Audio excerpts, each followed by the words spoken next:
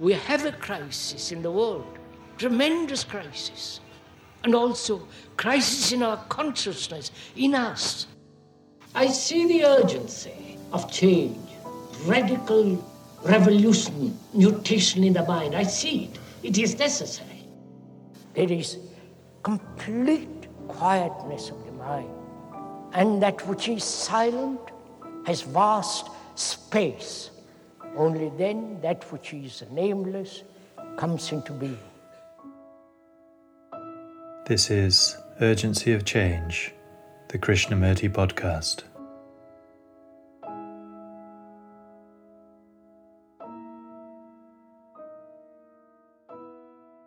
Hello and welcome to episode 41 of Urgency of Change. This week's podcast is Krishnamurti in conversation with Donald Ingram Smith, entitled, What is Living, Actually? Next week we continue with Terence Stamp's reading of the classic book Commentaries on Living.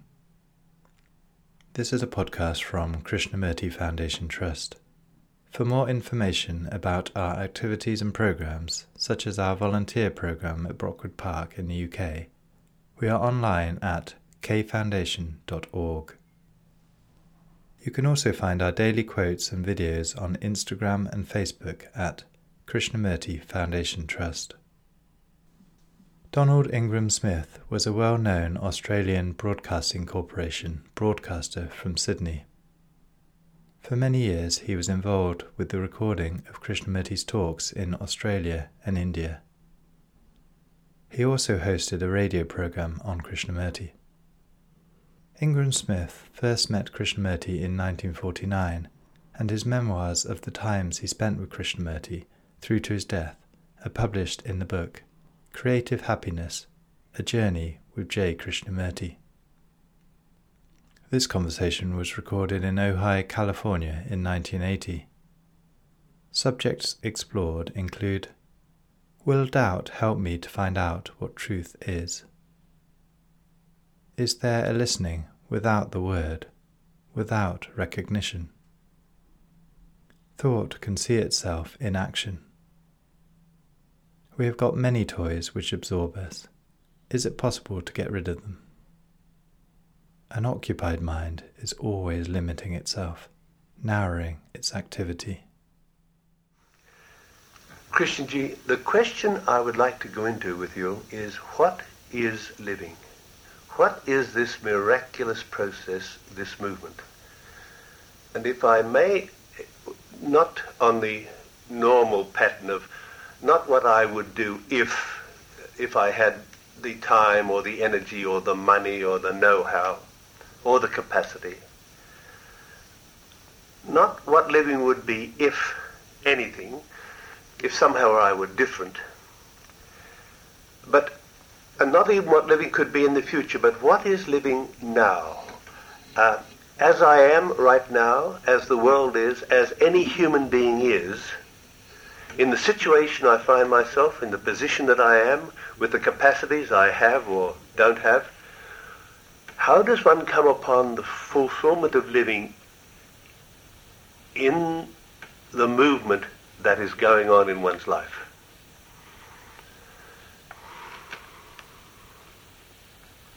I wonder what you mean by living. What, living not in the future or living as it should be, but what is actually living? Is that what you're asking? Yes, I'm asking that. I am not even, normally we tend to think of living as doing. We say, what are you doing, meaning what have you been, how have you been living, what do you think ought to be done, what are you up to? Yes, all that. All that. I'm not quite meaning that. I see. But what are you trying to then ask? Then I'm asking more deeply. I want to get rid of the outside from me, because I've tended to think that it was outside, action yes, out there. But then what is it you're asking, right, actually? What really is being? If we can let the living, what is being? Is it only in the action that being is? Being is what you have been. Right? Yes? What you have been with all the experience, memories, knowledge and so on, all that which is the past, modified in the present, is what you call being. Yes. Then I am this. But then this being that I seem to be, that I am, divides the world into me, the conscious being who sees life around me, and so there is division and duality in this, which I distinguish between the outside being and my understanding of it, although my understanding of it is there is a duality here which I would like to be able to go into. All right. You mean you, the being of you, Yes. and the being of the world Right. are two different things. Or two... My consciousness of it might be different from what it is. Your consciousnness divides the thing. Right? Right. It may not be that way, but our education, our various forms of dogmas, beliefs, Yes. and nationalism and racial prejudices and Yes. so on, has divided this. Yes. The world and the me. Right? And that's how I see it. That's, of course, that's how we see it because of our conditioning. Yes. But is that a fact? Apart from our conditioning, which is also a fact, Right. but is it a rational fact or irrational division? It would seem to be an irrational division, but the fact remains that the way I see it is what I say it is. So in a Yes, that's sense, it. I make it what I... Yes, I that is, if one is a Arab, yes. conditioned in the whole Islamic tradition, he and the opposing, and the Jew with his tradition, with his background, with his history in the ancient land and so on, the chosen, and these two elements, being human beings conditioned, are in clash. Yes. I'm asking you whether this clash is rational. It's certainly not rational. Not rational. Therefore, our conditioning is irrational. Right? Yes, of course. So, and as most human beings are irrational, and that irrationality takes the form of being factual. Right? Right? So we are saying that's not factual, it's irrational. What is factual is all our human beings are not different. We all have the same anxieties, pain, and so on, Yes, so on. yes. So we are humanity, each one. Yes? Yes. Not American, Russian, those are labels, but beyond the label, beyond the superficial nationalism and so on, we are the common ground of all humanity is their sorrow, pain, and so on. Yes, and we all have we all have totalities in ourselves anyhow. No, I meant organistically and... organistically, organically, we are. Yes. Our brains, which have developed through millennia, our brains are common brain. It's not your, mine. Yeah. So, but you see, our conditioning, our education, our upbringing, all that makes for this terrible division, Yes. which is destroying humanity. Yes. Now, Christian G, can I go into a question here which relates to this in a way? When I ask this question, or any question for that matter, I see that the question is formulated by the conscious mind or by my observation. Surely. But the resolution of the problem or the understanding of the problem does not lie in consciousness at the time the question is put. So you are asking a question, yes, and you're saying, is that question put by a conditioned mind? That's right. Our consciousness is conditioned, and out of that conditioning, the question is put. That's right. But the question is put, and at the time the question is put, there is no answer in that realm. No. Therefore, as I've always said, in the question and how you approach the question lies the answer. Yes. Would you say, yes, but then what is the process of approaching, because in my consciousness I have worked through the problem and discovered there's an area that I don't understand or that is not complete, and so I pose the question about that area. So my question might be, are questions really only signposts to suggest the area in which the investigation or the inquiry should take place? Yes, surely, sir. I put a question. I generally put a question because I don't know the answer. That's right. I generally put a question because it's a problem. I generally put a question because it is troublesome, it's worrying. Yes, that's disturbing, my word. So, and my desire is to resolve that because it's irritating, it is bringing discomfort, various forms of malaise. Yes. So I begin to say, what is the answer to this? So I put a question. Because of the problem, right, which has not been resolved. If it is resolved, I have no question. So the problem exists in the conscious mind. Out of that conscious mind which has the problem, that conscious mind says, how am I to resolve this? The question is, what am I to do, what am I not to do, and so on and so on.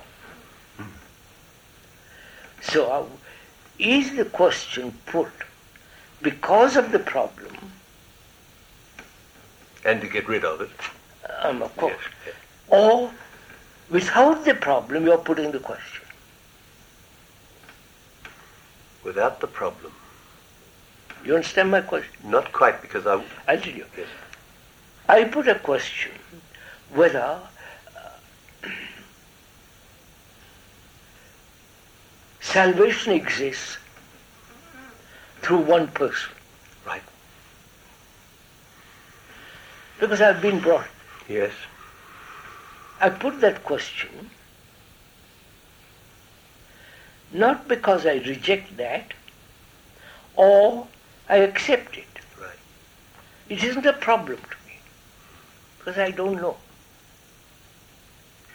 I don't know if there is one person who is going to save all humanity. And I don't reject. I don't know. Yes. So, I put a question, not knowing, because it's not a problem. Quite right. But sir, when the problem is a problem to me, then this totally different process takes place. Yes. That is, I have a problem of faith. And the Eastern religion says you must have doubt. Right. Doubt is very cleansing, very effective. In the Western world, faith is emphasized. So I say, look, when there is doubt, there is no faith. But faith exists because the moment you question that, the whole religious structure comes tumbling down. Right. So I put a question: what place has truth in the field where faith has been established, or will doubt help me to find out what truth is? Doubt is the question in a sense. Yes. Yes. Doubt is always questioning it. Say, is this so? Yes. Am I deceiving myself? Am I caught in an illusion? Am I accepting some authority which has no meaning? Yes. So doubt has an extraordinary cleansing effect on the brain, on the mind. Doubt is really the questioner, in a sense. The questioning, rather. Questioning. Yes, yes. Now, to return in a sense to the question of what is living, what is it that lives? What is it that is experiencing? What is it that remembers? Is it only the residue, the record in the brain cells? Of course. That's all. So that's why I asked at the beginning, when you put that question, what is it that we call living? Actual, not theoretical, not theological, Right.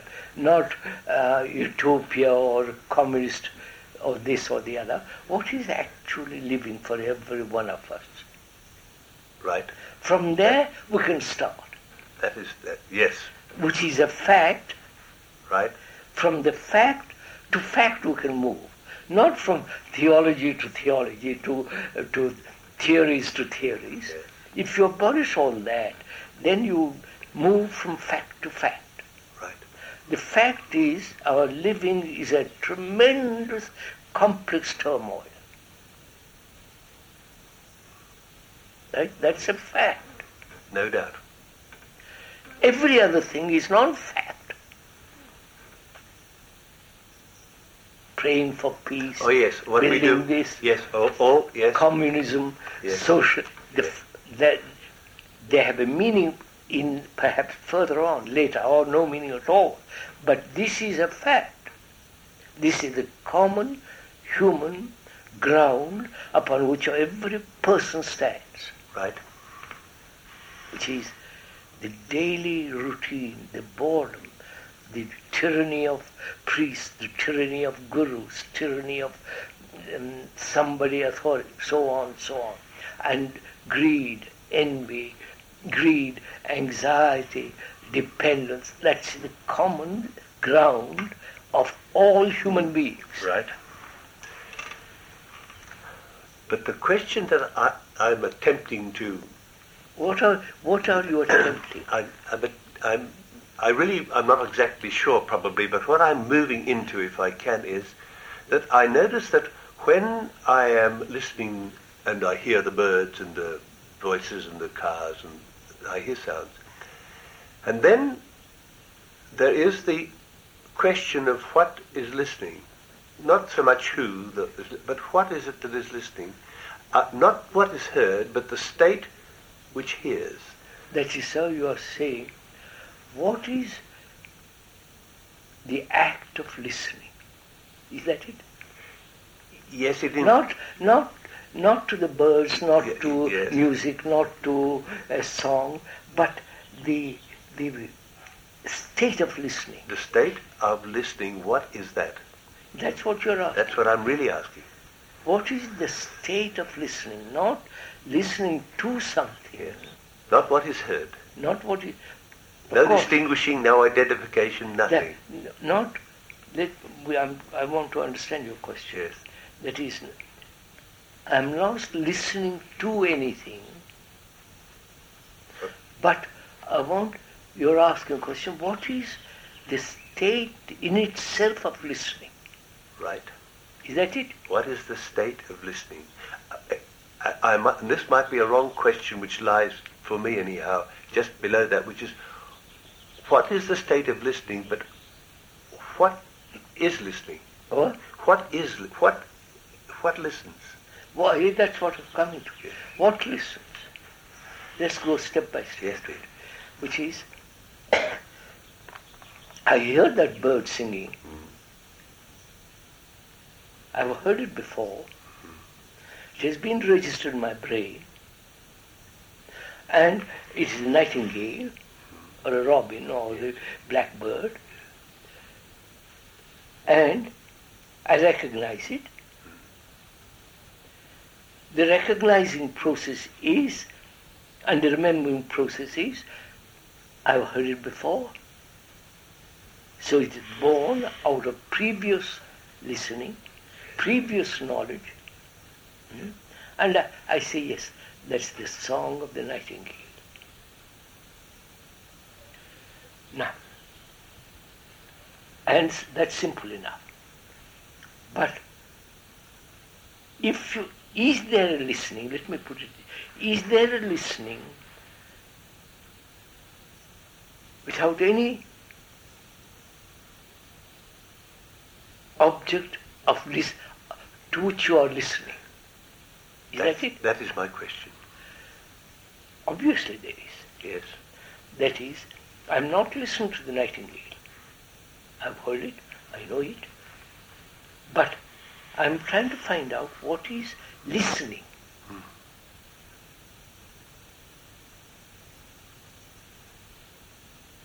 Would you call it attention? I hear it through the ear. Yes, It is not hearing with the ear. Yes. But hearing not to any sound. Right. But that state of hearing which is total attention, which has not a center from which I'm listening. Yes, sir, but my but in this, in me is, what is it that is attending? No, sir, just I understand your question. I am when I listen to the nightingale, it's very simple. I am listening to the song which I have known before, so I recognize it and say it is the song of that beautiful bird. Right? That's a listening. That's also listening with the ear, with memory, with remembrance and recognition and so on. All that is an act of listening also. Now we were asking, is there listening without the bird? Without recognition. Without recognition. Without the image of the bird, without the song, memory and so on. Of course there is. That is, I would call that's the actual state of listening. I listened to that man in the grove. He says, you must learn the act of listening, the art of listening. Not to what is being said, that also is implied, but also go beyond it. That is, listen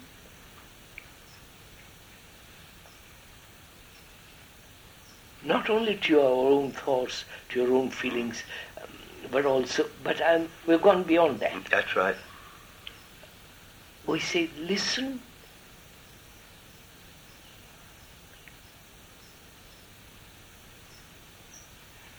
to something that has no sound. Right. Is there anything or any listening to the no sound? That's why I said, back to the duality question. Yeah, that's what I said. This act of listening is attention,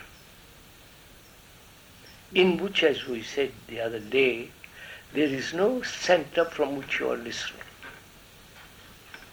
From which listening takes place. Listener and the nightingale. Right. Right. Which means from this point to that point. Right. Only this sense of complete attention. It seems to me, sir, when one is attending in this way, it seems that there is nothing attending. It seems like a void, as though there is a void behind and through. Of course. So, I don't know if you've gone into this. Our listening is always from point to point. Right, that's right. That's clear. Yeah. Our listening is in a periphery, in a boundary of movement from me to that. Right. Or that to me. Always duality. This process going on. I wouldn't even call it, this is the process which we all know. You're asking something which is, when you haven't, we're all very familiar with this. But is there a listening which is not that? Right. I say there is, which is when the mind, again I go back to when the mind is totally attending.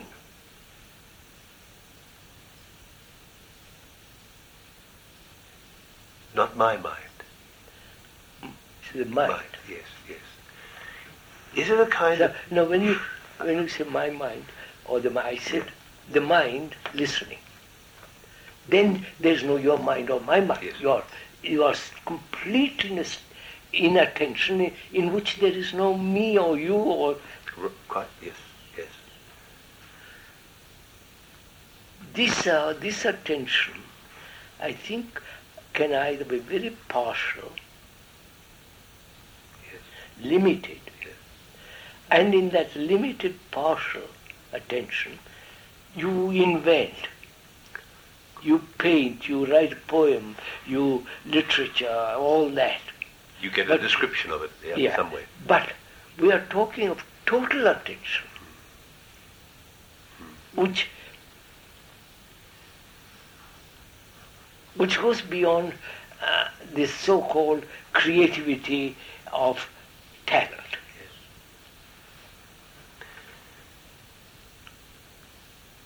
This state seems to have no dimension whatsoever. Of course. But this happens, this is a natural thing. It's not an abnormal thing. This happens when you see something extraordinarily beautiful, then you are looking at it. There is it's not you are looking at it, there is that. I don't know if let me put it that another way. When you see a mountain, the splendor of it, with snow, with deep valleys, the shadows, and the skyline, the great magnificent dignity of a mountain. When you look at it, you don't exist. You with your problems, all that. That very greatness drives away the pettiness. But like a child, like a baby or child, give him a toy, and he's so absorbed by it, he's no longer mischievous, no longer rushing about restless. He's absorbed by it. Same way, the mountain has absorbed me. Follow? I don't exist. It is too great. Which is, the toy absorbs the child, the mountain absorbs me. But when the mountain is there, is not there, I'm back to myself. Can we live in that state? That's what I'm telling you. Without the mountain or without the toy? I'm coming to that. But most of us have toys. all the time. national toys, racial toys, toys of belief in God, we have great many toys. Political toys every day in the news. Great many toys, which absorb us from our trouble, from our problem. Now, can each human being, can every human being, not be absorbed by all this? That really is the question. And so faces himself.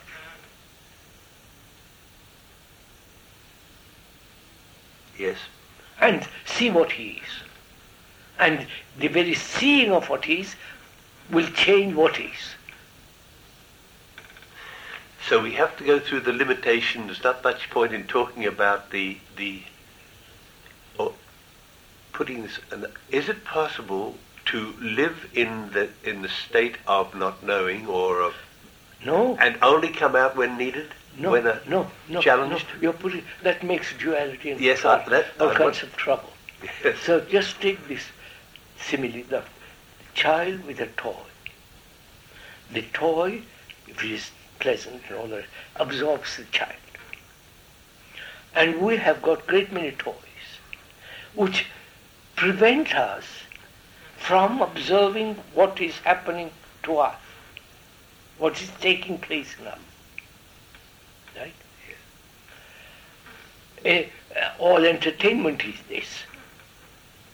Forget yourself. And you go to the football field and you make a lot of noise and all, etc. It's the same with war. Your responsibility, all that is taken over by the generals. So, as we have got so many toys which absorb us, we are get rid of. Is it possible, first of all, to get rid of all the toys? That is the question. Not one or two, but the total. The process all the toys. of the process of. Which means, who is the toy maker? You follow? Yes. Who is the observer then? Yeah. Who is the toy maker? Yes. The toy maker is thought.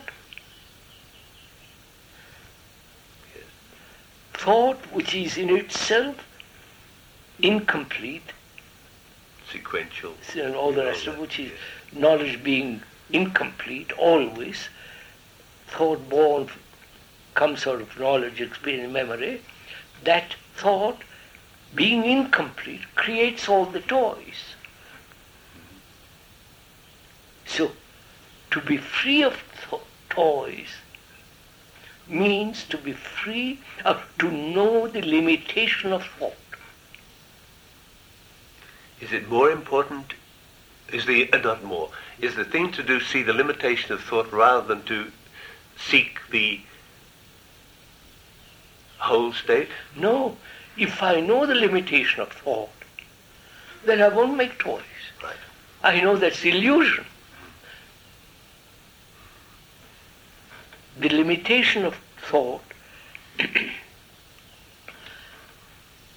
in technology, in all the worldly business, there you see the limitation.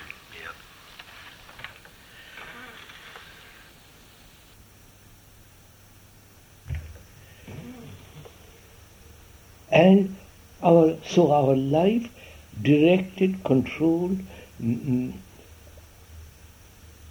by thought, is limited, fragmentary, broken up.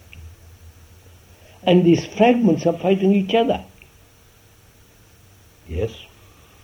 The struggle, the conflict, you and I am a Jew, you are an Arab, you are Indian, I am Australian, I am this, I am that. Is this constant battle. And the struggle inside as well as that. Yeah, of course, inside, outside, everywhere. Yeah. So, we are saying thought has its right place in the technological world, but thought psychologically has no place whatsoever. Right. Because moment when thought creates the image of me as being German, it must naturally be opposed to other non-Germans, or non-this or non-that. Yes. Why do we not learn directly from others? From Others or from life? Why don't we learn directly? What prevents the human being from instantly, immediately, instantly, it's very simple. directly? Look what is happening.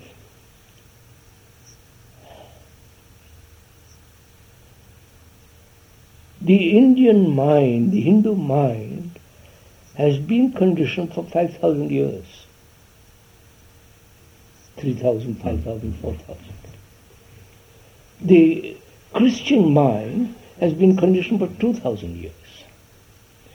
Systematically, very, very carefully, in an ordinary, or in good order. Yes. Regular. Regularly. Regular. Systematically it has been conditioned for 2,000 years. One Savior and nobody else. Yes. In India it has been conditioned that God is the supreme or the highest principle is in every man. You have to find your own truth, and they have their own conditioning. And this conditioning says, I must go to do this. It sets its own goal. Huh? It sets its own goal and objective because it's conditioned. That's finished now. Yes.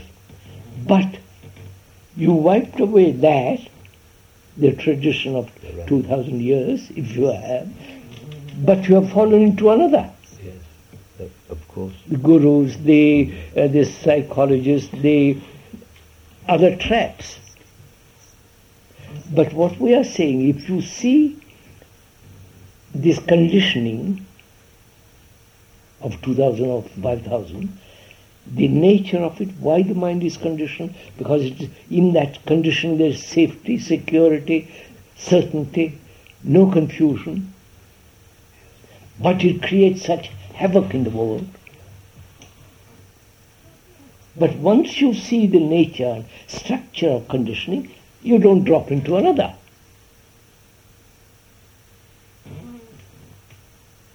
The other day, after one of the talks, a boy came up to me and he said, Sir, I am free of the tyranny of all gurus.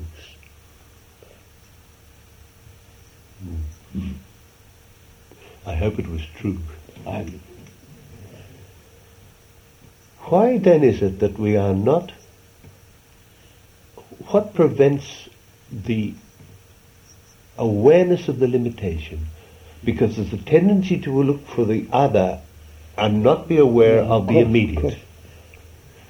We look for the eternal and the ephemeral disappears. Yes. That's one of the most difficult problems for us, which is, can thought be aware of its own movement? Can it, sir? That's what you're asking. That's the question you're asking. Yes. I say, of course. Not thought observing thought. You understand what I'm saying? Yes, your thought aware of itself. How it begins, how it moves. You can observe. I sometimes do experiment in a sense with this. You play can with see. So, just a minute. You can see very clearly, observe very clearly, the origin of greed. Right? Oh yes, you can see that happening. Oh, the origin, the beginning and the end of it. Right? Of the whole of greed, or the whole of greed? Yes. How it begins with desire, and so on, so on, so on. What desire? You can see the whole movement, if you are alert, watchful, the whole movement and the nature of greed at one glance.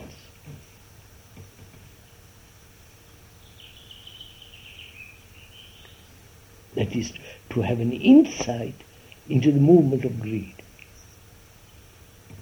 Is this actually awareness? Because the insight into the whole movement is there inherently all the time?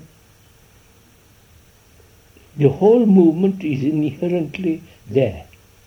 Not inherently, I won't say. The whole movement is there. Unless you are totally free of it. Of course. Aha. I see. I won't use the word inherent. I hear that too. Yes. That leads to other questioning. So, we are asking, sir, can thought, knowledge, you follow? Yes. Knowledge which has been acquired through experience and memory, Yes. and thought. Now just shows you something. I remember getting hurt. Yes. Physically or psychologically, I remember it. And when I'm not aware, watching, that hurt comes out Yes. as memory. It's all rapid. We are slowing it down to observe it. Yes. But it's so rapid. And when he's cleaning one's teeth, suddenly there is the remembrance of somebody saying some hurtful thing, and there begins the thought begins. That the very remembering of that statement, which was hurtful, harmful, there the remembrance itself is the movement of thought. Of course. So you can watch it. You can see the movement begin and go on. Not you can. There's attention. If you're aware, the thing moves. You just observe it. No. Not you observe it. We are saying, can thought be aware of itself? Of course it can. You say Not you are aware of thought beginning, because you are the result of thought. You are the result of your conditioning, of your experiences, of your pleasures, of your fears, of your sexual memories, this, that, and you are that. Does thought go on in this awareness movement? Does thought? No. If one is take a very simple example, like greed, though it's complex but it's simple. In the sense you see something in the shop, the reaction to that thing which you have seen, a shirt, a robe, and the image, thought making the image of you, putting on that shirt, how nice it looks, and greed begins. You go into the shop and buy it. That is, if you need it, is one thing. But if you say, I've got 100 shirts, and so on. So, greed, you can observe this movement very simply. Aren't you? Yes. That's very simple.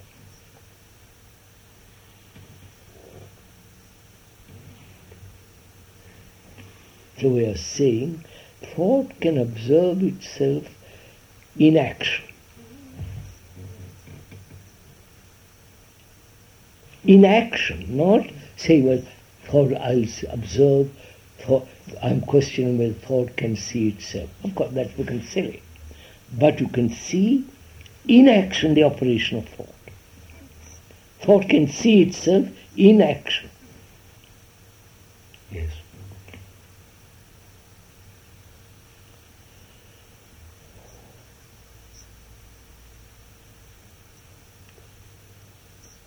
It seems then not to persist, though. The thought then seems to run down in the object. Sir, look, sir. See, our mind is so occupied with daily routine, with problems, with I must go and cook, I must wash up. It's occupied all the time. I make up occupations. In the morning, what am I doing? No, of course. It's occupied. Yes. What am I to do, and so on. It's occupied. So there is no space. That is, if I'm not occupied, the mind gets frightened, the brain gets frightened. Because in occupation, it is safe. It's secure. But the moment when it's not occupied, it wants to be occupied with something. Turn on the television, read a book. Or talk, all that goes on. So, the brain itself has come to that state where it feels secure in occupation. So, this constant occupation makes the mind and brain rather heavy, dull. There's nothing new. No space for it. Of course, that's very simple.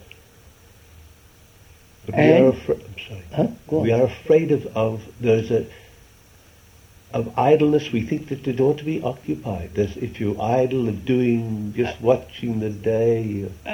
That's another, you follow? That's another form of. I'm not watching, I'm not cooking, I'm not washing up the dishes, I'm not driving a car, going to the office, but I'm watching the sun or the birds. But it's also another occupation.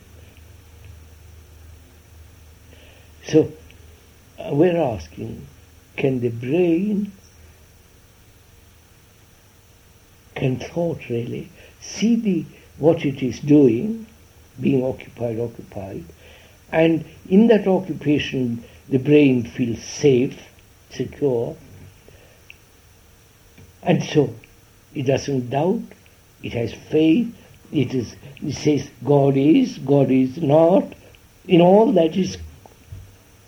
And we are saying such an occupied mind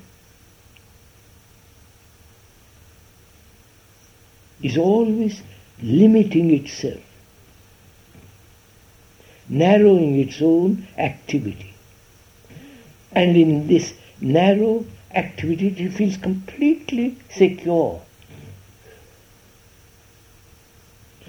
And it doesn't want to be disturbed. You come along and say what you are occupied with is illusion or nonsense. There is no meaning. I reject you, of course, because I'm a bit disturbing, I don't, but you have sown the seed. I'm always saying, by choice, that's so. You follow? You have sown the seed of doubt. And I begin to worry or say, I throw you out, but the thing goes on unconsciously, deeply, because what you have said is has a quality of integrity, of some kind of, it's a law. So that's beginning to worry me. And I say, my God, what am I to do? So I go to my priest or somebody and say, please help me, I'm uncertain, my actions are neurotic and all the rest of it. But when you refuse to go to anyone. Yeah, and you don't move and say, yes, I'm going to examine my limitation, the limitation which thought has created, which is my national and all that, out. Finished. Which means the mind is willing to move out of its narrow groove, One sees the necessity of moving out of a particular groove. Its own groove. Huh? Its own groove, of course. Its own self-created groove, which it thinks it's different.